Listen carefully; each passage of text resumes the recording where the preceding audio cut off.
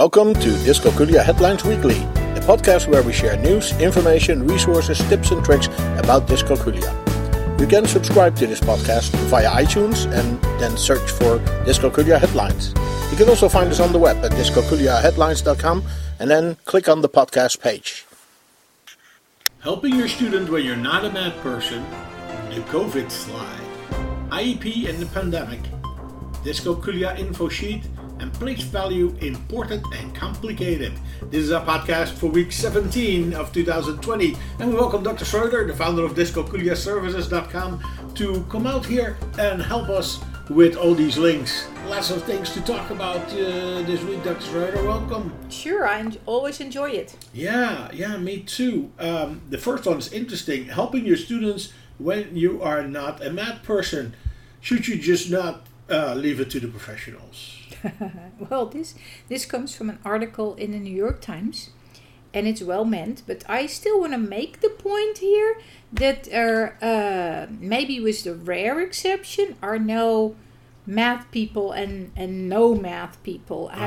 We all have largely the same brains, and there are no usually no biological differences that would prevent anyone from working effectively with math. There are differences, though. And what interests people, how they work, what they actually believe they can do. That's not the same as what they actually can do, but what they believe they can or cannot do is so important. Also, what their persistence and stamina is for searching for answers if they don't get it immediately. So that means that math can appeal to people or not. Right. That is probably what the New York Times means, and then I definitely agree with that. They say it in a different way. But anyway, back to the article. Very well done. And they're clearly trying to help those parents who now suddenly, in the situation of the pandemic, are thrown into the role of math teacher. Right. Now, they have no golden tip or silver bullet to deal with that, but rather encourage an approach of positive talking about it, encouraging your children, providing a safe environment to make mistakes, help them, and allow for trying and making errors. So, all in all, very good for the New York Times to provide this. Thanks. Yeah, and our second link is also about this pandemic. It talks about the COVID slide. Yeah, it's an account from a school for students with special needs. And they do a great job in explaining how to deal with the teaching during the pandemic. Now, they come up with some great suggestions. And they try everything to avoid the COVID slide. They're really so dedicated to their students. Now, let me say, what is a COVID slide? We were already used to the term the math summer slide. Yes. Now, COVID is a little bit more influential. It's when children lose much of their recently gained knowledge over the summer, but also they might have been losing out a little bit during the school online teaching time. True. So the fear now is that due to these changes in the way that they get taught for the last few months, that the gap is a little bit longer and might do a little bit more damage than in other years. So my recommendation would be to focus this year during the summer month on repeating what your child has learned in math over the last year, to make sure that they retain that knowledge.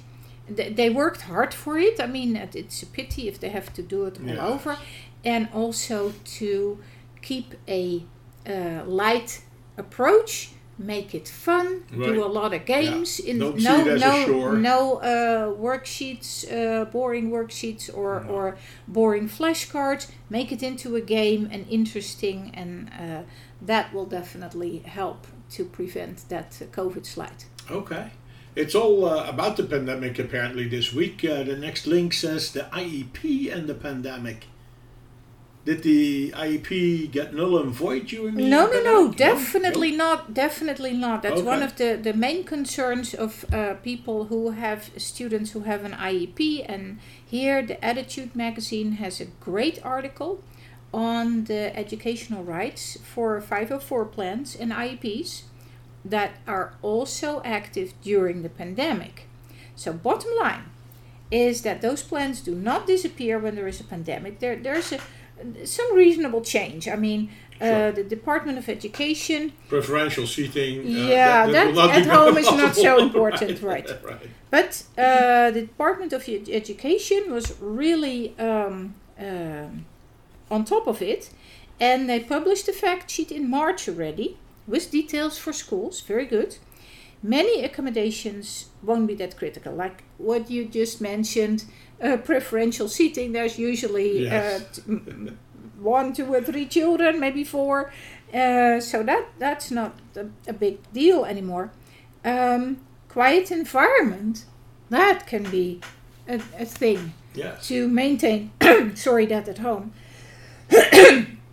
And the other accommodations also should be maintained. The kids need extra time, which is less of an issue at home. And there's a whole range of things that parents can do to help. Keeping up the communication with the school, keeping it positive and open, ongoing, and also being persistent in making sure that you get all the possibilities out of the education for your child with a 504 plan of our IEP. Good plan. Good plan. Our next link is a Dyscalculia info sheet. Of course, we see many of those every year. Well, just go to this link. I can recommend it. It's provided by the SPELD, SPELD organization. It comes from Australia, with Okay. many good things come from Australia if you look at the math. And it's short, clear, concise, so I really thought it deserved to be highlighted here. Yes, absolutely. We can always use that Dyscalculia awareness.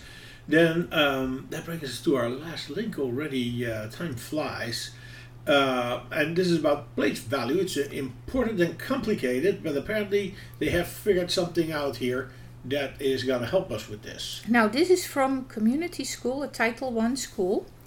And we always try to illustrate our lesson, lighten it up a bit for the kids, do a game or any playful activity. And obviously, if it's involving cards that they can handle and put on a table, that makes it more interactive, it's a bit of a variation. And this was based on the well-known game War with cards. So you want to have the highest marks, and it may help reinforcing place value by putting cards in a different place. You see that the number changes, and you can use basically any type of cards. They have just regular playing cards here, but anything that has numbers on it from 0 to 9. You could also use place value dice. And what I think is important, that the students also realize that when your number is placed in a column, one column to the left, that automatically makes that number 10 times as large. When you put it in a column to the right, it makes it 10 times as small. And that is difficult for kids with dyscalculia, particularly those who are visually, spatially challenged, because think about your number line that goes up to the right, and now with the place value system it goes up to the left. Anyway, great link, look at that. It's short, and if you look at the community schools, they also have a video about Cuisenaire rods by Mr. Atul. They have many interesting postings. Good. Well, those were all the links for this week. Thank you very much for coming in, Dr. Schroeder. Dr. Schroeder, the founder of Dyscalculia Services. Go to her website, dyscalculiaservices.com, and browse around there. Download the free downloadable stuff. Free registration is required. And look around for opportunities. It links to the Dyscalculia tutor site where you can become a tutor.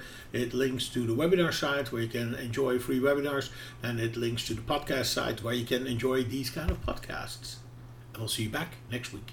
Dyscalculia Headlines Weekly is a production from dyscalculiaheadlines.com. You can find us on the web at dyscalculiaheadlines.com, and we are on Twitter at dyscalculiahead. You can also find us on Facebook. We have a board on Pinterest and on Flipboard. Search for Dyscalculia Headlines or follow the links on our webpage. You can send your questions, comments and contributions to communications@dyscalculiaheadlines.com, and we may even discuss it in one of our upcoming podcasts. We hope this was useful for you, and until next week, you can count on us.